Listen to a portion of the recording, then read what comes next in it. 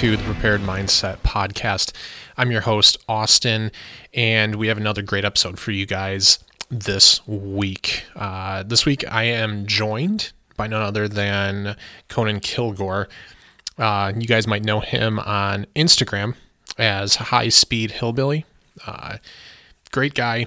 Does a lot of, I don't even want to call it work, right? But spends a lot of time in the recce space. And I cringe even saying that word because it gets such a, just goofy connotation now because it's overused and, it's kind of like it's used inappropriately, and incorrectly a lot too. But we get to sit down this week. We talk about preparation and the recce concept. Talk a bit about everything. Honestly, we talk about the recce rifles, how that's kind of had its ebbs and its flows, up and downs, whatever you want to call it, in popularity. Some of it makes a lot of sense. Most of it doesn't make any sense at all, as with a lot of things that are driven driven by social media. But we get into that. We get into how to pack, how to prepare, how to plan, sanitation, hygiene, things like. We get into all kinds of stuff that I think that a lot of folks that are interested in the recce concept and getting to spend time off the grid and bugging out, right, to use the popular phrase or buzz terms, whatever. People don't think about a lot of these things. And he has had the opportunity, both in the military and otherwise, to experience a lot of this stuff firsthand and really draw his own conclusions, and use his own experiences to build and plan and grow his skill set off of. So it was a really cool conversation. I'm sure you guys are going to really dig it. Before I get into my discussion with Conan, I do have to make sure, as always here at the Prepared Mindset, that we say thank you to our supporting sponsors, slimfitholsters.com. You guys need a holster, check out SlimFit. The team here has been running them for about 4 months now, and we're just blown away by the quality and the fit and the finish of these holsters. Sam and I both rock their Gladius appendix rig. I really enjoy carrying this way with the Gladius. Previously, I was doing a separate mag carrier and pistol up front, and it kind of worked. It wasn't really what I was looking for. A lot of people really like that because of the flexibility that it allows, which if that's something you're looking for, you can certainly check out the guard and a mag carrier from SlimFit. But up front, I really like with the Gladius that it has the shock cord hinge that gives you some flexibility while not giving you enough that it's going to change the axis of your draw for either your pistol or your magazine. They're both going to exist on that same plane. If that makes sense, and allow you to build some consistency with your draw and your draw of your spare ammo source. Like I said, if you're looking for something appendix for, separate from the mag carrier, you want something attached, their Guard Ultra is a really good option. Or if you want something for strong side, you can check out their Guard. They hooked us up with our discount code PREPARED10. It's going to knock off 10%. And they were cool enough to throw in free shipping with that. So not only do you get a badass holster in whatever color combination that your heart can really dream up, right, for pretty much any pistol and light combination, but you're also going to save 10%. You're also going to get some free shipping. Really, really badass company. Again, they gave us the code PREPARED10. It's going to save you guys 10%. Hook you up with free shipping. Head over to slimfitholsters.com. Let James and crew over there take care of you guys. Also, mymedic.com. Guys, medical prepping is a huge part of what we talk about here and what we're going to be talking about today specifically with Conan. So if you don't have a personalized first aid kit, if you don't have an IFAK, if you don't even at least have a tourniquet that you're taking with you when you head out to do hunting, when you head out to do some fishing, snowmobiling, hiking, whatever. If you don't have a tourniquet with you when you leave the home, for some of you that may be a little bit clumsy when you are in the home, you're putting yourself at a specific disadvantage.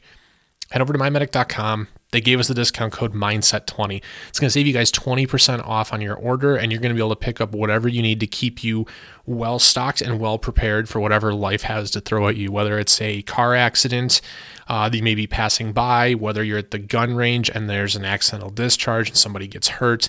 Maybe you're just building out some kit for some land nav, some recce, some off-grid living, so to speak. They've got everything you need. They also have refill kits. So if you already bought a med kit from somebody else, that's fine. Head over to MyMedic. You can still use our code Mindset20. Get a refill kit. Get some burn-specific supplies or some cut-specific supplies. Maybe you can buy a new medical kit specifically for when you're out on your boat or when you're out on the water ice fishing now that it's, January 2022.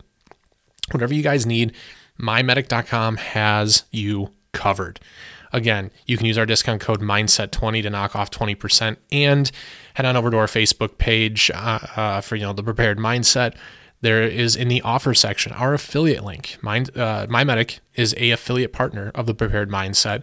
So if you use that link to access the site, you can still use our awesome discount code Mindset20, but a little piece, whatever you spend, is going to come back and help support the efforts of what we're doing here at the podcast. So go check that out on our offers page. Again, that's mymedic.com. All right, guys. Now we're going to get on to the discussion I had again today with Conan Kilgore, talking about, like I said, off-grid living, the recce concept, all that good shit. I hope you really hope you guys enjoy the discussion. Check it out. Hey, man. Thanks for coming on. It's happy to be here. It's good to have you on. And here's the thing: is like I struggle to find. There's not people that don't know more than me, but just stuff that's just outside like the beaten path. That's why I was super excited when you were able to make the time to join us, and talk about something more than just like flat range shooting or, stuff that I'm somewhat knowledgeable on, because I'm kind of a novice when it comes to, I mean, I don't want to call it, just say the word recce, because everyone, that's like, yeah, it's the main word now. Yeah. It's a dirty word now. You can't say it. But okay, so I'm excited to jump in. So let's start. Go ahead and introduce yourself. Tell the listeners who you are and kind of what you do a little bit, and then, like I said, we're gonna get into it. All right. So my name is Conan Kilgore. On the internet, I go by High Speed Hillbilly. I've been in the Army for 3 years out of a 5-year contract. Unfortunately, I've been barred from reenlistment because of COVID, but whenever I do anything, I have this like autistic urge to just do it 100%. So I got into the Army. I went infantry, and I'm like, man, I really love doing infantry stuff. And it's not just work for me. I do it on my off time, and I've really the past 2 years have been striving to achieve a level in that surpasses my time in the Army. So, and I don't want to get like too far into this, but I just want to ask, because I had to deal with this today. So you say you've been barred from reenlistment. Is it because you won't get the jab? Is that pretty much the long and short of it? Yeah. Yeah. I had to, today at my employer, I had to scan in a copy of because I did get it. Yeah. But we have until the end of the week. We have to scan in a copy of our card and like fill out this like mini survey and everything. I'm like, really? Is this really what we're doing right now? Like, there's not anything better we can. So I mean, I think that's shitty. I think that's so stupid. But the world we live in, right? It's ridiculous. And I mean, and like I said, I don't want to get too far into it. But I think if you want to get the jab, like I said, I did. Cool. If you don't, cool, man. Like I think we're so far enough into this. It doesn't make a damn bit of difference. But so. The reason why I wanted to bring you on is a lot of your content, and like you were saying, like you do for your free time and your passion, really, right? Yeah. It's not what you usually see from guys in the 2A space right now. Like you're out there, like you're carrying gear, you're rucking, you're covering like long distances and shit. And I feel like a lot of guys talk about that. Myself included. I know we've mentioned on the podcast before. So we talk about it. But I feel like there's so few of us that actually do it. And myself included. My opportunities to get out and do that, here in ultra urban Detroit, basically. Yeah. There's not a lot of opportunity for that. So I think it's awesome that you do, and that it's, it's unique. Unfortunately, it's kind of like overlooked, you know. Yeah. So how did you? I mean, you enlisted in the Army, right? And hmm then is this something, these skills and stuff? This is stuff you picked up and when you enlisted, and then grew on your own from there. So, like originally growing up, so I come from a pretty rural part of Tennessee. It's a pretty poor area, and I spent a lot of time outside as a kid. I was very, very fortunate that there was places around me where I could get off the beaten path and explore a little bit. So from a very early age, I was interested in survival skills and bushcraft. And as I got older, uh, my family my family moved around a bit because my father was in the military as well. But when I was Hmm. a teenager, after my father was out, we moved to Montana because he got a job out there. And Montana has some beautiful wilderness spaces. And I really got into hiking when I was 19. Before I joined the Army, uh, I went and I hiked a section of the Appalachian Trail solo. I carried all my food with me when I went, and I was gone for like 6 weeks, so it was like a 90-pound Jeez. bag when Wow. I started, and I was like 140 pounds at the time. So I guess that there was a like even before I was thinking about doing this in a tactical sense, I was I was concerned with my own capability to be able to like go out and do crazy stuff like that. And then when I enlisted, it opened up a whole host of new problems for me to think about, and that's when Yeah. I really really got into it. So I mean, do you think with you, what you knew going in, right, and everything you learned in the service, do hmm you think there's, I mean, what would you say the biggest gaps are? I mean, I know the military prepares you for a certain set of contingencies, right? Yeah, And then obviously as a civilian, recreationally, let's say recreationally, that's another set of considerations, right? yeah. Where, I mean, kind of, I know there's obviously some overlap there with, things like physical fitness, but what are some of the things that people don't think about? Like if I'll be straightforward. If I were to go out and try doing what you do, what are some of the things that I'm gonna miss? You know what I mean? Like essential. I mean, for example, right? Early last year, almost a year ago now, my co-host here, Sam, and we went with a buddy up to Northern Michigan because we're like, yeah, dude, I want you. Sam was he was a TAC P in the Air Force for six Yeah, years, so he's well versed in a lot of things that me and my buddies aren't. But like, yeah, we're gonna learn land nav. He's like, well, yeah, do you know how to read a map? I go, yeah, sure, like no problem. He's like, all right, well, why don't you come by the house and we'll go through it. And like, I had no idea that there's like actually degrees of like, I forget the term, but like offset, right? It's like a 12 yeah, degree offset depending on the hemisphere and part of the world. yep, So like true north isn't really going to get you where you want to yeah, go. And then it's only made worse over, the more distance you cover, right? yeah, yeah. You got true north, grid north, and magnetic north. Right, exactly. So I mean, like that, for instance, is one thing that I think people just don't even understand is that's a thing. That's something you need Yeah. to understand when you're talking about navigation. But what are some of the gaps? And people think that bugging out's sexy, right? And they're gonna I'm gonna go hide in the hills. Or I'm gonna go bug out if shit falls apart here. Um, People don't really understand what that entails. I think I think the biggest thing, especially when like you see now, is people are like starting to get more into like load bearing kit and and survival and bushcraft tactics, and the extra weight and the extra equipment that is incumbent with that.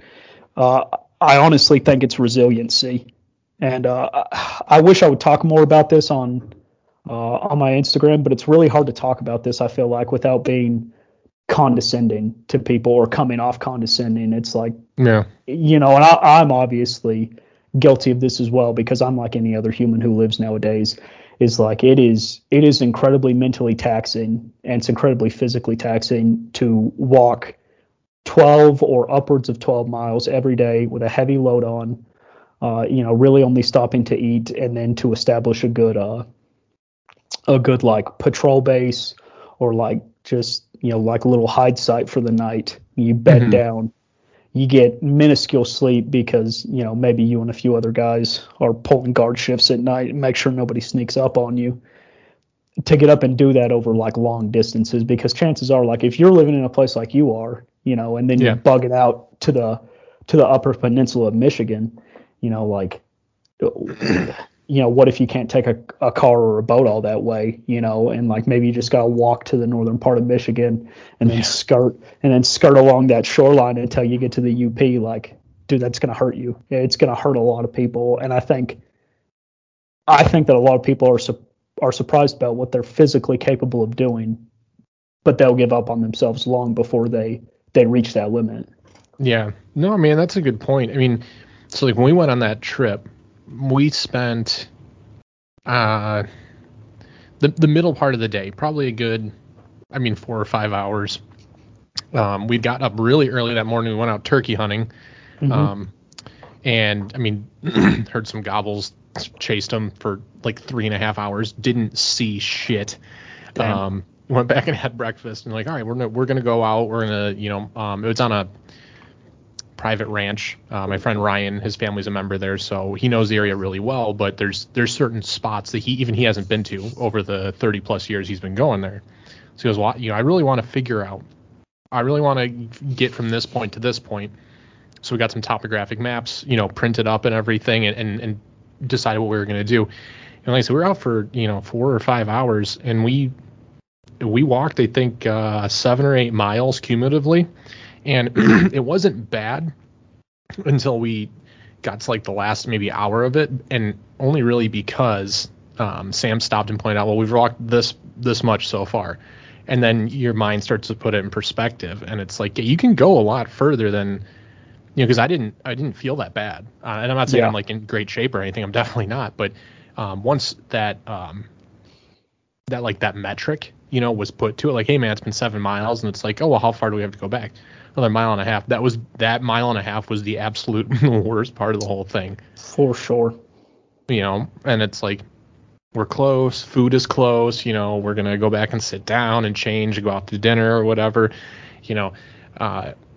I think it's something, to your point, a lot of people overlook, and like I said, your physical health is one factor, but I think even beyond your physical health, you got to train your mental health with stuff like this, Yeah. because it's you don't have when you're out there, and I like it because there is nothing out there, right? It's just it's quiet and clean, and you're separated from the outside world. There's no TV, there's no internet, there's no fucking cell phone bothering you and stuff. At least I turned mine off when I was out there, but Yeah.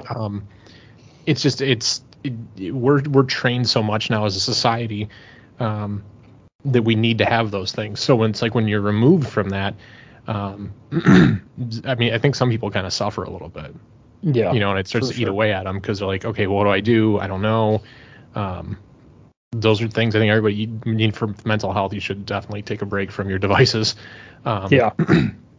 But if you're ever in a situation like this where you do need to spend long periods of time moving, right, traversing, you said 12 miles plus in a day, just being able to focus, right, being able to pay attention, know when to stop to check and make sure you're still on the course that you plotted. You know, I feel like that in itself, people's attention spans today are, you can measure them in nanoseconds, right? Yeah. It's really awful. And I think that it all plays into part of it, right? Mm-hmm. I completely agree. Yeah.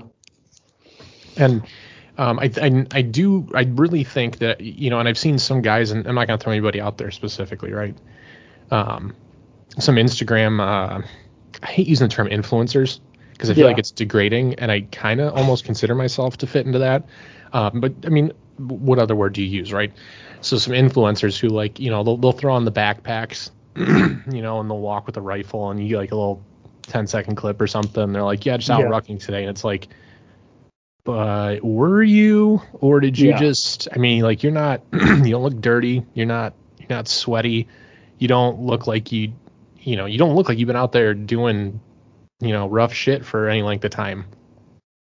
So I think that some people have this idea that it's like, it's just as long as you have some physical stamina, you'll be okay. It's like, well, I mean, that's part of it. But one of the things I really appreciate about my time in the Army is some of the absolutely wild shit that you hear, and the the willingness of people to be able to tell you how it is. So there was a time where I was a PV2, or I might have still been a fuzzy, just like a regular private, and we were doing PT, and we had this guy who he was like months away from terminal leave. He's getting out. He did his deployment. He made it through. He didn't care. He's one and done contract. He has no patience for this. And we're going on a run, and it's Monday morning, and he has, he drank himself into a stupor the entire weekend. Oof. And he falls out of the run. And one of the team leaders, who was another E4, so these guys were the same rank, he starts getting on this dude. And he asked this guy if he knows what made humans apex predators. And this guy was like, nah, man, I don't. He's like, humans were persistent predators. They would chase something down, and then they'd beat it to death with sticks after they ran at it for 30 miles. Yeah. If you can't run 5 miles, you're not even human. Damn. And, I heard this, and I'm like, oh, my God, this guy's intense. Yeah. That's some brutal shit. But, I mean, it puts it in perspective, though, because he was right. 25,000 years ago, some homie that you're related to, he woke up, he kissed his wife goodbye, maybe like his third or fourth wife, and he was 25. And then he went out and stabbed something to death after he ran it to exhaustion. Right.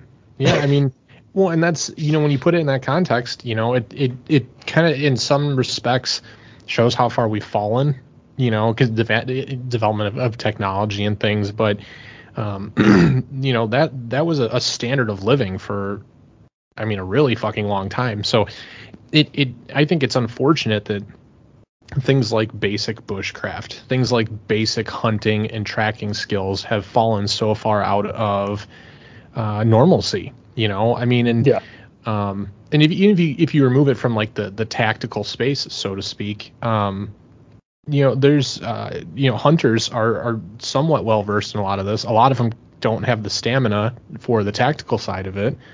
But I think that it's falling out of hunting in general. I think is on the decline in the United States, just as like a popular pastime. And I think it's mostly because of the development of technology. We have more people, like, they raise their kids by putting a screen in front of them and go, here, don't bother me. I'm watching TV. Here's your iPad. Here's your Chromebook, whatever. But those were those were the standards of living. You used to have to go out, you kill food, go out, work with your hands. That's and we're moving away from that. And I think that the need for these kinds of skills, in at least some context or another, is starting to be highlighted. As we're starting to see this violence across the country and everything. And like I said earlier, everyone's got that sexy idea that, hey, I'm just going to bug out. I'm going to grab my kids and we're going to head up north and we're going to bug out. And it's like, okay, cool. You do you. And we did an episode on it, though. And when you start getting into what that would look like for more than a weekend, right? Like, do you have the food? Do you have a way to purify water? What if you break down halfway there? Then we're really getting into, off the grid living, so to speak, as you get the rest of that distance. Like you were saying, if you were to walk from southern Michigan to northern Michigan, just as an example, right? Can you do it? Are you going to know where to stop or where not to stop to sleep? Yeah. Do you know how to avoid, natural lines of drift? How practiced are you at setting up a hide site? Are you willing to stay up a full 24 hours and then maybe sleep the next day, right? Because somebody's got to watch the wife and kids while they sleep, Right. And I mean, shit. I mean, as somebody who's going through some medical stuff right now, where I've had to cut caffeine out of my diet altogether, it's kind of startling how how dependent people are on caffeine, and it sucks because I love coffee. Yeah. And I used to drink Reigns and stuff like every other day and everything, energy drinks and shit. And yeah, I mean, are you physically able to push yourself through? Like you said, can you stay up for a full 24 hours? I honestly question that with a lot of people. Yeah. Myself included. Honestly, now I'm thinking about that. Like that's a lot. Especially if you're under stressful circumstances, like some shit has happened and things have gone awry. You had to pack everything up in a hurry. You're now headed to whatever retreat site or bug out location you're working on. It's a skill set that I think people kind of ignore because it's the what if scenarios. You know what I mean? Yeah. And it's like, I don't know if I'll really if I'll ever really need to do that. So I'm going to put that on the bottom of the list. Yeah. Which in a way is hysterical, right? Because we're all the same people that are like, oh, I carry a gun with me every day because, well, what if somebody shows up to shoot up the grocery store? And it's like in that context, we're all about what if. Yeah. But, now that we're actually seeing it happening out there in the world, now these kinds of skills, these kinds of things are becoming relevant and kind of brought to the forefront. Mm-hmm. And we start to see it more in social media and things. And I think one of the big things that kind of, I guess, let's say bridges the gap on some of this is, and I think you talked about this in a couple of videos, is the whole concept behind a recce rifle. Mm-hmm. So really quick, that is like a basis point for people listening that don't necessarily know what this might be. This is my poor explanation of it, but it's essentially like a 16-inch AR-15 platform rifle, 16 or 18-inch, with a scope on it. Like in most simplified terms, that's what it's for. It just gives you some magnified optic, some magnified glass to look and reach out to, longer barrel so you can reach a little bit more distance. And it got really popular, like 2012 or 2014 or something. Like everyone started seeing the Mark 12 from the global war on terror, right? Yes. And it's like, dude, that's all I gotta have, and now we see it all over Instagram and Facebook and stuff, right? Hashtag recce rifle. Guilty. I've used that hashtag. You know what I mean? I think I use it in like every post. Yeah, it's cool. It's cool. And then everyone starts go, okay, well, what's recce? And then it's like, all right, so I start pulling in these other concepts just to validate that I have this rifle, but I don't actually do anything with it. Yeah. And it's kind of ridiculous because then you start. And I'm interested to hear your thoughts on this as somebody who I'm assuming you've probably shot with yours while you were out doing stuff, whether it was for hunting or target practice or whatever. But these concepts of like mini recce rifles, Mm-hmm. people are like, oh yeah, I got this 10.5 that I put a 1-10 on, or a 1-10 magnified scope. It's a 10.5-inch gun in 5.56, my mini recce setup. I'm like, yeah, what are you doing? You lose all of your ballistics at like 10.3. Yeah. If the goal of the rifle platform itself, right, was to reach out to distance, why the fuck would you chop on 6 inches off the barrel? Yeah. So I'll speak to that. Maybe some people have seen the BRN 180 that I have, but I have a BRN 180 10.5-inch upper. I physically don't have it here with me because it stays with my mother. My mother, I think her time there is ending pretty soon, but she was a store manager at a Target, and without doxing her, one of those cities, it was a leftist city, right? But it didn't break out in any riots. But she was worried that there might be because she knew that there was an Antifa cell working there, working at a big box store, perfect place to go in, smash and grab, make a statement. Oh, yeah. We hate capitalism, right? So I brought that up. I there, and I let her carry that in a backpack, right?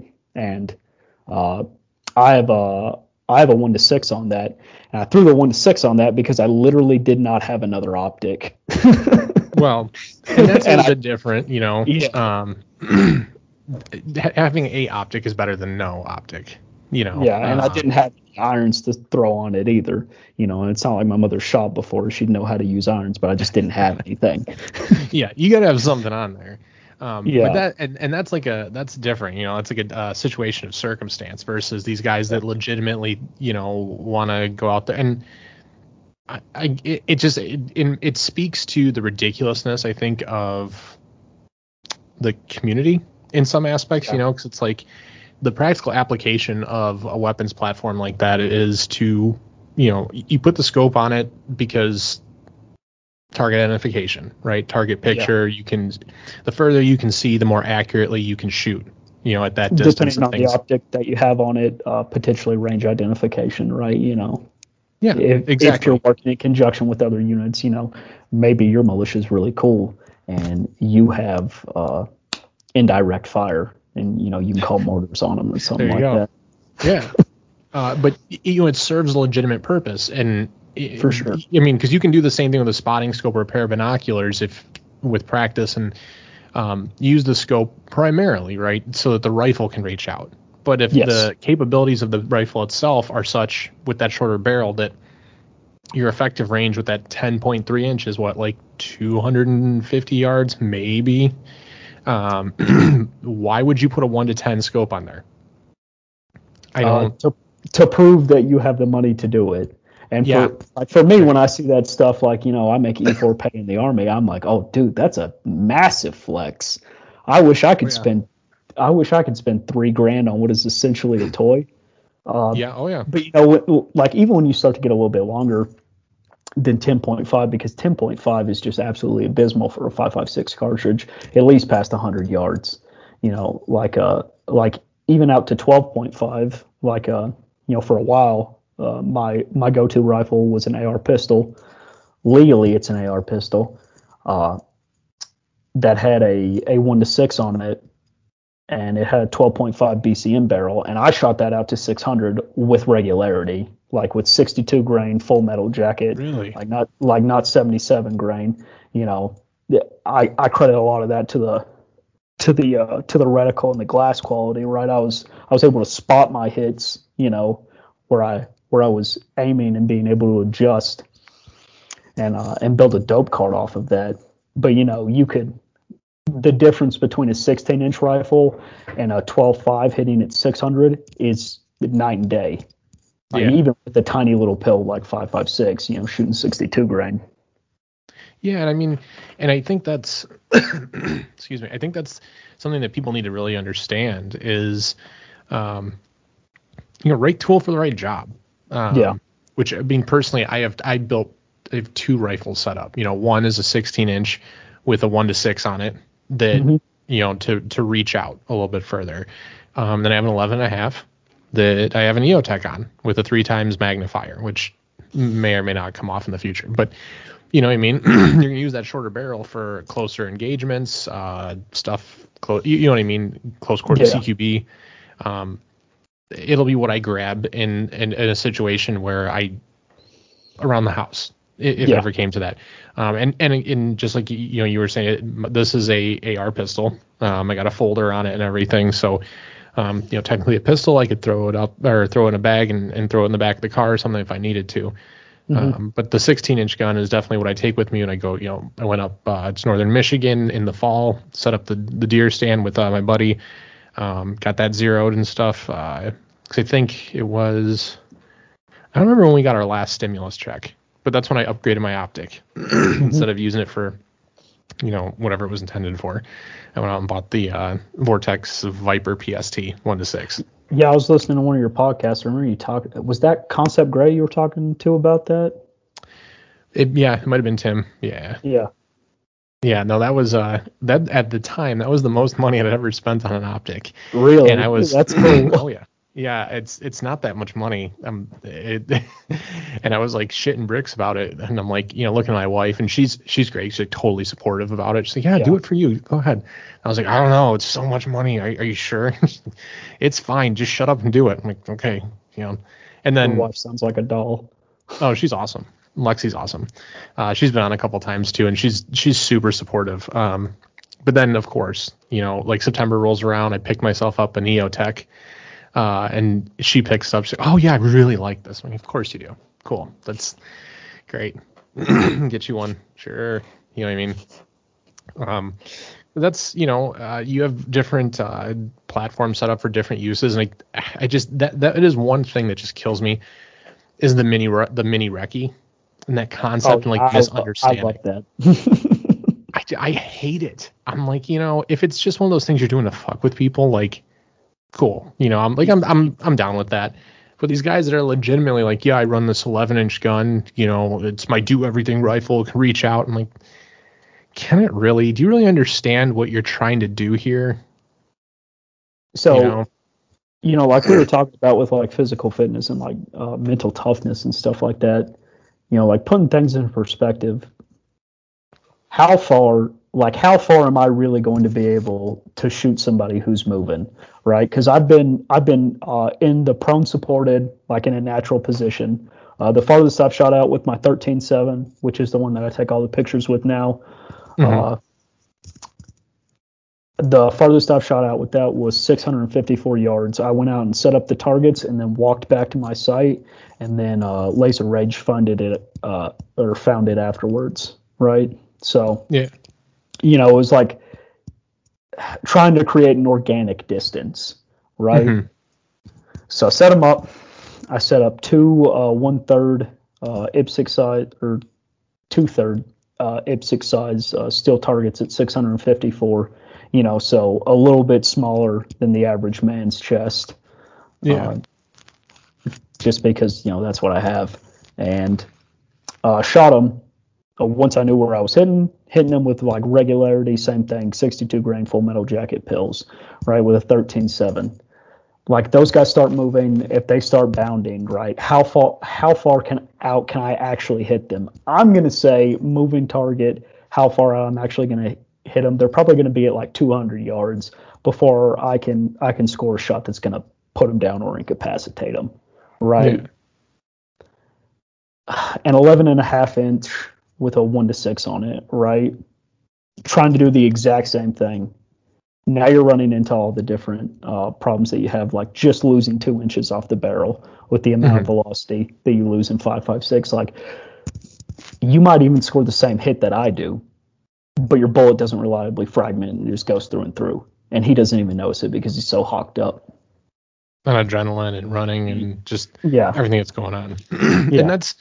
And that's people, you need to understand the performance of your rifle and your ammo, right? Because I mean, your range ammo, 62 grain, 77 grain. If you got like premium ammo, it's going to perform differently. And most of us just, I mean, you shoot the cheap shit, right? Because it's the range, and you don't want to spend a bunch of money on good ammo for the range, So yeah, especially stuff being like they are. Oh, it's it's pretty fucking awful. I don't know how things are by you, but I haven't even sniffed a box of 9mm in like it's been a while. I mean, it's not exactly true. Okay, like 2 weeks before Thanksgiving, I saw them for $24 at the local like Bass Pro. I was like, "Fuck you! I'm not paying $24 for a box of 50." Other than that one sighting, I have not seen any 9mm ammo since lockdown and COVID all set in, like March 2020, April 2020. When I want to say the last time I bought 9mm ammo, I bought a whole bunch of like Wolf steel cased 50-round boxes in like early 2020, and I don't even remember how much it cost me, and I've been cruising off that, and I'm like down to my last like 2 boxes. Yeah, it's not good. And well, I mean, luckily it's starting to come back around, at least availability wise. So we're finally able to start getting 5.56 here. It's like almost It's not quite, but it's almost double what it was. So like that like $8 or $9 box of 20, Winchester white box, whatever, is now like $13.99, $14.99. Yeah, but same. but there's a shitload of it. You can readily find it almost anywhere you go. So I mean, I'll take that as a win, at least for now. Little victories. Yeah. So I mean, and let me ask you that now, because I know you load up when you go out. Yeah. How much ammo would you typically be carrying with you? And what does that weigh approximately? Because I know a lot of these guys, they load up. We all load up, right? You got 3 mags across the chest and 1 in the gun, and it's like, yeah. Or some people are. I'm probably gonna offend somebody with this, but I don't fucking care. Like, you're one of those dumbasses that wants to go like too deep all the way around your body and stuff with like one of the cheap ass Condor carriers and stuff. And I'm like, why do you need that much? I don't think you really understand what you're doing. And where are you going to carry water or snacks? So, I mean, like, I'm a bigger guy. I like snacks. Like, that's important to me. Yeah. I think especially when you're like laying down and you're observing something, or if you're, laying down and like pulling guard behind a weapon at night, like, dude, have something in your pocket, right, that you can munch on silently. It will help keep you awake. Even just the smell will help keep you awake. Any kind of stimulation at all. But so normally I carry 400 or a little bit over 420 rounds. Nice. Because so 210 rounds standard combat loadout as far as like U.S. Army doctrine, right? That's 6 30-round mags on your person, 1 30-round mag in the gun, right? I carry double of that, because if you're a civilian, you're your own sustainment. Like a UH-60 isn't going to come out of the blue and drop a body bag full of ammo for you. Yeah. Yeah. No help is coming. So you got to be your own backup plan. Exactly. And, dude, I don't even know how much that weighs, but I know it's noticeable. That's the thing, right? So with my 20-round mag coupler, I want to say, because it's a 20 and a 25 round, so I want to say I end up carrying about 435 or 445. I don't know. Quick math.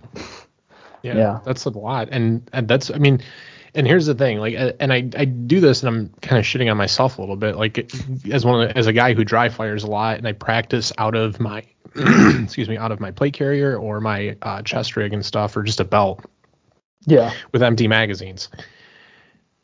It is drastically different once you load those things up. I took my first rifle class in August this year, and just running around with a battle belt with loaded mags was wildly different than anything I had done practicing on my own. And I wasn't even like full on sprinting at any points during any of the movement we were doing. Yeah. And even that was just enough for me to realize, like, yep, your belt needs to be way fucking tighter. It needs to be sized differently. You need to carry it above your hips, or, like, there's just so many things that I don't think people realize because they don't get out there and do it, and put that context to it. Like, everyone loves the look of the, like plate carriers, right? Everyone wants to have a plate carrier because it looks sexy. And you saw, the guys on TV with it, or, some of the guys on Instagram, like, I mean, it does, like, plate carriers are cool. I'm not saying I don't think that, because I definitely do. I love my plate carrier. I love my JPC, man. I wouldn't trade it for the world. Yeah. But then you get out there and you do it. And like, when I went out doing land nav, and then when I went back up this fall to set up the deer stand, just running a chest rig, way more comfortable, way lighter. You can move easier. I forgot it was there.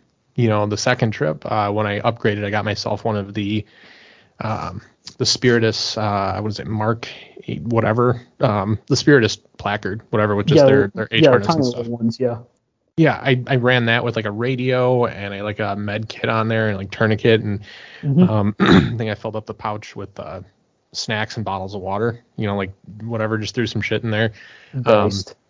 That was, I mean, honestly, we were out there for probably a good 4 hours. Forgot it was there. You can tighten it down to your body and everything, so it's not super uncomfortable, but it's not gonna, it's not like bouncing around and everything. Honestly, I think more people need to look at chest rigs. Yeah, for especially if you're sure. like with a backpack or something. Yeah. So my current squad leader right now, absolute wild guy. Been deployed a bunch of times. Spent a lot of time at the National Training Center. I think he did like 38 rotations at NTC, the National Training Center in Wow. California. Yeah, he's nuts. He's been shot in the chest, killed people. When he was a private, he got an awesome opportunity on his first deployment to be like attached to SF, and he said he was basically just a pack mule for him, but sometimes he got to shoot at people, and he's got a confirmed kill. He's like, so that was cool, but he's like no shit been shot, right? Uh, he got shot when he was with SF guys. He was Mhm. like super lucky that happened, and he's all about. He's like, oh my god, I wish we could ditch IOTVs. He's like, even knowing what I've been through, I would wear just my flick, like the vest that we have, Mhm. fighting low carrier. Like he's like, I would just rock that in combat all day and take my chances. Really? Yes. Wow. I mean, and And yeah, if he's been I've in met people who are the complete opposite too, but still. well, no, I mean, if he's been in the context of the situation, and I mean, hey, it says something. Yeah. Um, and I honestly, I like that the chest rig thing is finally starting to come around a little bit. Yeah. Um, I think unfortunately, I think so much of it's just driven by popular opinion and not necessarily by quality information or quality educational content that's out there. Yeah. You start to see some of these bigger names in the, I don't want to say the industry, maybe just the community, whatever, like Yeah. T-Rex Arms, right? They roll out with their new chest rig, and all of a sudden, everyone's got to have it, and Yeah. it's like, I'm waiting for that. Dude, I am waiting for T-Rex Arms to come out with like some revamped style of Alice gear belt. I'm like, yeah, get your T-Rex Arms sustainment rig, and I'm like, all right, well, this in 2 years it's not going to be cool anymore, so we'll see how this goes. yeah, and that's the struggle, and even me personally, I like what they do. I think they make good kit and obviously quality content. They're very they put out high quality information, things like that, and they're doing a lot of great things for the community. But I think that a lot of the decisions and things like that people make now are based more on popularity than what their end use goal is. Um, I mean, you're saying you have a Cry JPC, and dude, cry or die. That used to be like Yeah. that was like the Yeah, gold yeah, that was standard. the phrase. Yeah, that's the gold standard. And then all of a sudden now, like here we are 2-3 years later, or whatever. Now it's like everything's about the slick carriers and the elastic cummerbunds and Yeah. how stripped down you can get with this stuff. And it's like, cool. But like you said, in 2 years, that's all going to be different because you have these same guys that are turning, and it's already starting to some extent. These guys now putting like, Eagle chest rigs and stuff clipped onto their, TRX AC1s or whatever. Like, and it's like, okay, so now Yeah. you're just kind of going full circle back to the fully built out, vests and carriers and stuff over armor that we were Yeah, the moving stuff away that from a couple years ago. yeah. And it's like, so I've used military equipment, right? And the IOTVs that I've used, right, that was the reason why the DoD asked for them to be a certain way when they were soliciting the contract and like selecting these things to for general issue to soldiers is they took what they learned from the sustained firefights that we had in like Iraq and the early days Hmm. of Afghanistan, and they're like, this is what it needs to have. It needs to have soft armor. It needs to have plates. It needs to have the ability to have soft armor in the sides, plus soft armor in the or sorry, plus hard armor in the sides. Right? It's got to be able to carry a shit ton of stuff, right? And you put this on, and you're like, okay, I haven't even put on my ruck yet, and I'm already over the minimum standard of weight that you need to be able to ruck to get into the army, with water and Jesus. ammo and all that stuff like that. Yeah. And that's when I absolutely just threw that thing in a tough box, and I'm like, I will use my JPC, and I will get chewed out literally every time I go to the field for using it because I would rather wear it. Really? So you train with that over what you were supplied? Yeah, and I've been yelled at a whole bunch of times about it, because it's about uniformity, right? Yeah. Yep. I show up with my JPC, and I'm like, why do you want to act different, Kilgore? Why do you want to be different? I'm like, oh, well, I am first sergeant. It's like, okay, well, why don't you skull drag, dude? I don't know that I want to be different, but I definitely want to be smarter. Yeah. And I get it. The uniformity thing. It is what it is, and they don't. It's about the professional appearance. It's not about whether or not you're actually good at your job. See, and that's one of those things that kills me too. Is like, it for whatever reason, I come back to that, like, oh, well, we're doing it this way. It's like, well, why? This way is better. It's like, well, because what we've always done. Or, well, why are we doing this? Because I said so. You know what I mean? It's so counterintuitive sometimes with some things. That's, I never served, but I've heard those kinds of things about the military, and I definitely experience it in the civilian world.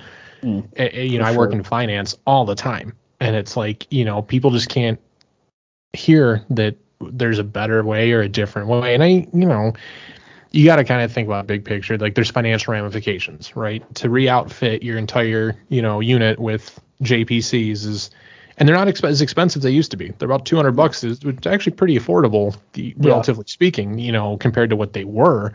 But 200 times, however many guys you got, and it's like, okay, that shit starts to add up pretty fucking fast. And then where do you get the money? And it always comes down to the dollar and stuff. So I get it to some extent, right, with the military and law enforcement, because it's all budgetary.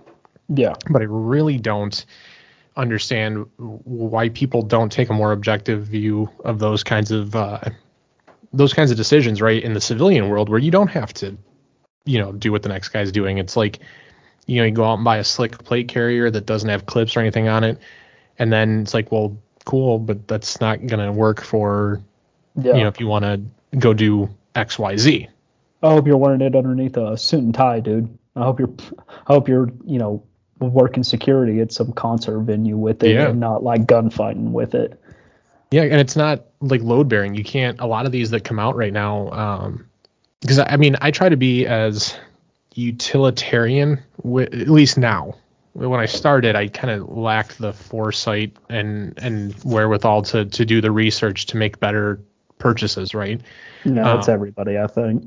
Yeah, and that's why we talk a lot about, do the research and figure out what's going to work right for you and your needs. Don't just go out there and, pardon the pun, pull the trigger on the cool thing that you saw in the video. And sometimes it can't be helped, right? You're just like, I gotta have it, like clone That's modernity for you.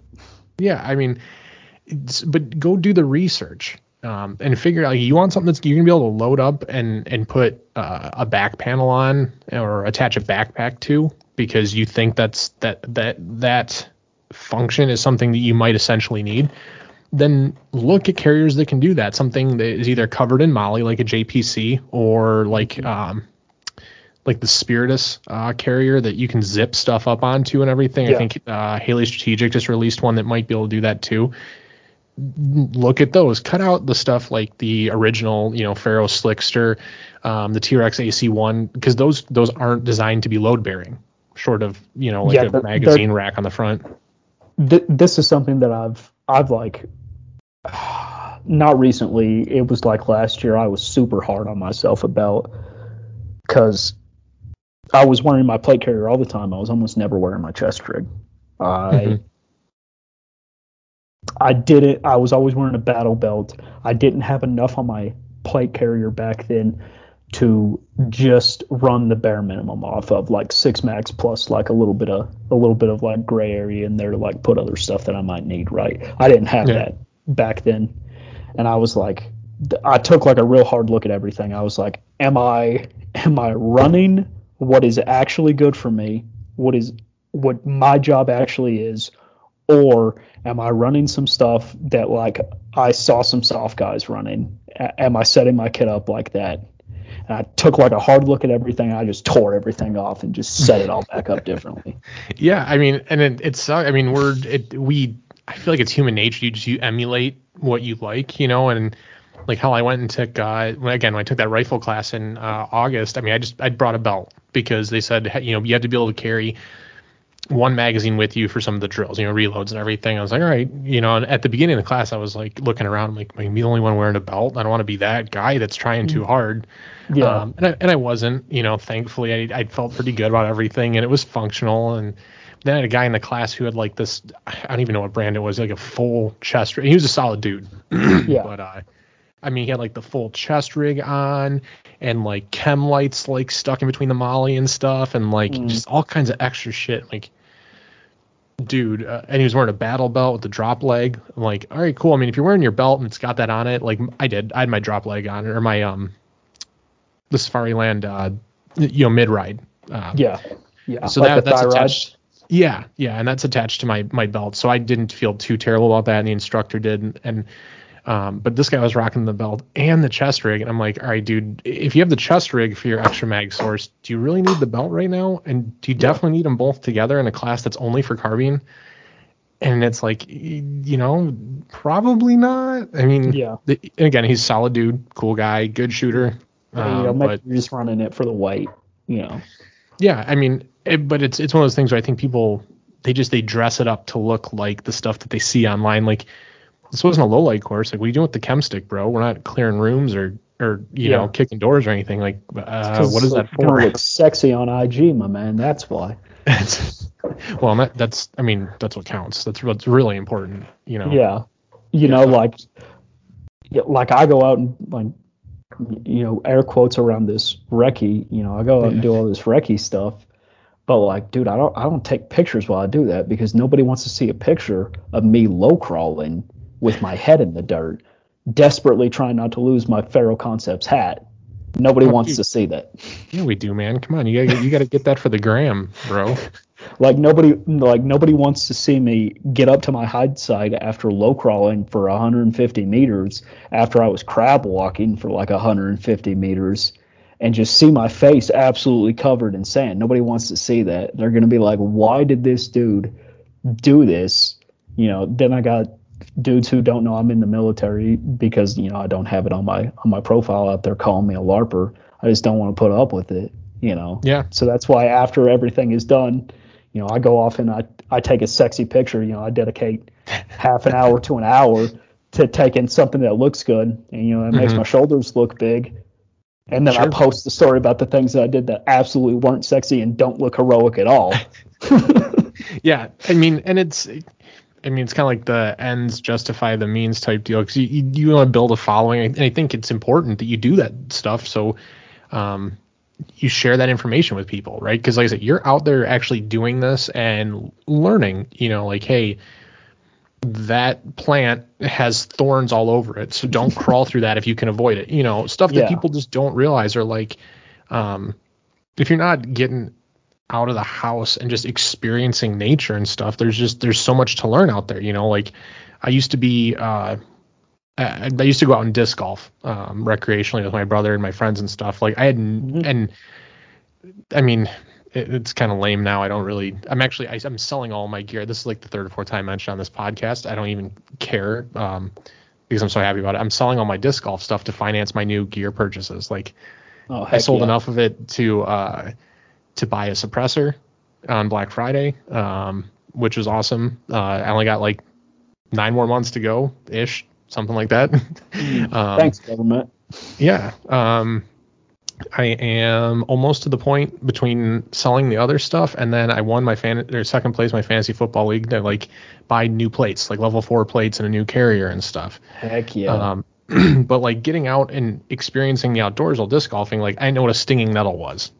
And it's like, oh yeah, I mean, it just looked like another plant that I would like walk through or stomp through to try and like find my disc because I suck at that game and I don't have great accuracy. And my brother actually was like, oh yeah, I see your disc here, I'll grab it for you. And he stepped like right on one, like bare leg and everything. I'm like, what are you freaking out about? And he's like, it's a stinging nettle. I'm like, I don't know what that is. You're speaking Chinese to me right now. He's like, okay, listen, look at this thing. He shows me, he's like, if your skin comes in contact with it, it's going to feel like shit, and this is what's going on, and you're fucking welcome. Here's your Frisbee. Let's go. And so I didn't personally have to suffer through that. He did for me, which was awesome. Yeah. I don't think he meant to do it to make it a learning. I'm positive he didn't mean to do that. But, that's one of those things you learn, like, hey, don't go crawling through a bunch of that shit, if you can avoid it. That's, say maybe you should. Maybe next time you are, low crawling through some bullshit, you should stop. Take a picture for the gram. Like, hey, just so everybody knows, I'm out here doing it for real.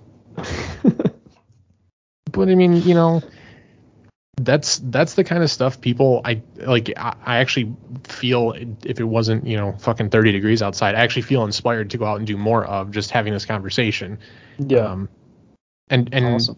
Learning to deal with I don't want to say deal with the outdoors, because it's not a bad thing, but deal with those kinds of, environments and the challenges that come with them. And having an idea to appropriately play, even things like how many people don't own a real pair of boots? Yeah. With ankle support, and, spoiler alert, this was like me a year ago. Real boots that are at least water resistant, have high ankle support. Are you and fit properly? Because some like hiking shoes or something with like Merrells and stuff that are real, or Keens that are real popular, are comfortable for some recreational stuff, but not everything.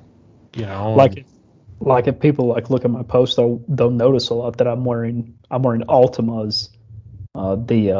They're like Maritime Assault Mid. I hate the name. It's super the Converses. They look like Converse. They're Chuck Taylors. Yep, I have a pair of the low ones, and then I bought a pair of the high top ones for what on sale. I think I got it for like $55. But I bought it for when I wear out the low tops, and it's been like 2.5 years, and those things are they're going pretty fucking strong. I'm actually kind of pissed because I want to get to the new pair. So if people look on my pictures and they're looking at feet for some god awful reason, they'll notice that I'm wearing those, right? And maybe that's a really bad example, but I'm a little bit of a niche case, at risk of sounding like a Southeastern American stereotype, is like I kind of went barefoot a lot as a kid, and I'm lucky that I have pretty tough feet as an adult, and I can get away with having super shitty shoes, for like what I'm doing. I'm kind of like part Billy Goat, right? I can drink out of unfiltered water sources, and I can walk up mountains. Yeah. And it's just because I was lucky with the kind of upbringing that I had as a kid, where my parents didn't care if I didn't come back for extended periods of time, which, most people in their mid-20s now, they didn't grow up like that. They grew up with helicopter parents who were worried about them getting raped and murdered. Yeah. Yeah. That hover parenting. And I mean, it's something, I think footwear in general, right? Especially when you're talking about the, recce and hiking and rucking and everything, it's overlooked, quality footwear and just foot care in general. I mean, I don't know if you've ever seen the movie, I think it's We Were Soldiers with Mel Gibson and Sam Elliott. And they make a really dramatic point of during one of the hikes or exercises of pointing out one of the leaders stopping and hey, everybody check each other's feet, everybody dust them with powder and change your socks and everything. And it's oh, that boy's a real leader. He's going to get his men through this. But I mean, if you can't walk into battle, you can't fight. And if your feet are fucked, you can't walk. And I think it was my dad said it to me once when I was growing up. I found it was really profound. It's God gave you one set of feet, and that's all you ever get. So take care of them. So try to have good footwear. And I remember watching what he went through, because he actually had that that big ball knuckle joint, whatever, of your foot, right? He had those cut out and replaced, on both feet, because his were so bad. And that happened to him when I was in high school, so I think his early 40s. Damn. And they had already gotten that bad. And because he went barefoot for years and years and years, and my grandparents didn't have the money to get him even decent shoes and stuff. And So if this is something, getting back to the real point here, if this is something that you're preparing yourself for, and this is stuff that you want to spend time doing, I mean, like maybe take a look at, your footwear. It sounds like you're in a pretty good shape, genetically predisposed to durable feet. I definitely like that. I mean, but that's definitely more the exception than the rule. And I think that, if you can't walk, you're, whether it's from a gunshot or because your feet are so fucked from the shitty shoes you got, it makes no difference. Then you have to be carried. I got a buddy who he's like way different from me. He's tall, right? So he's got long feet. He's not like a skinny guy, like he's built. He's lean, right? But he's never going to be like some gigantic bodybuilder looking dude, right? And he's got real like slim, slender feet to go along with his frame. He's like all proportional. His feet just get ate alive anytime we go to the field, right? He's not a wimp about it. He takes the necessary precautions, but like, I can go like 2-3 days straight sweating in my boots, and I take my socks and shoes off, and I dry them off, and I powder them. And I sleep for 3 or 4 or 5 hours on them, right? And I'm boom, good to go. I'm lucky like that. Him, man, like we're mounted infantry, right? And he's had the unfortunate position of having to be a gunner for an extended period of time. Like, he will sit in the turret so long and not be able to take his boots off that he'll take them off, and there's just heaps of dead skin on it. And he's got to take super meticulous care of his feet out there. That's like, rough. Maybe that's you, and you don't want to wait until the absolute worst situation to find that out. You take your shoes off after bugging out for, 36 hours. You're like, oh, okay, I have no durable skin on my feet anymore because it all peeled off with my sock. Yeah, that's just thinking about that.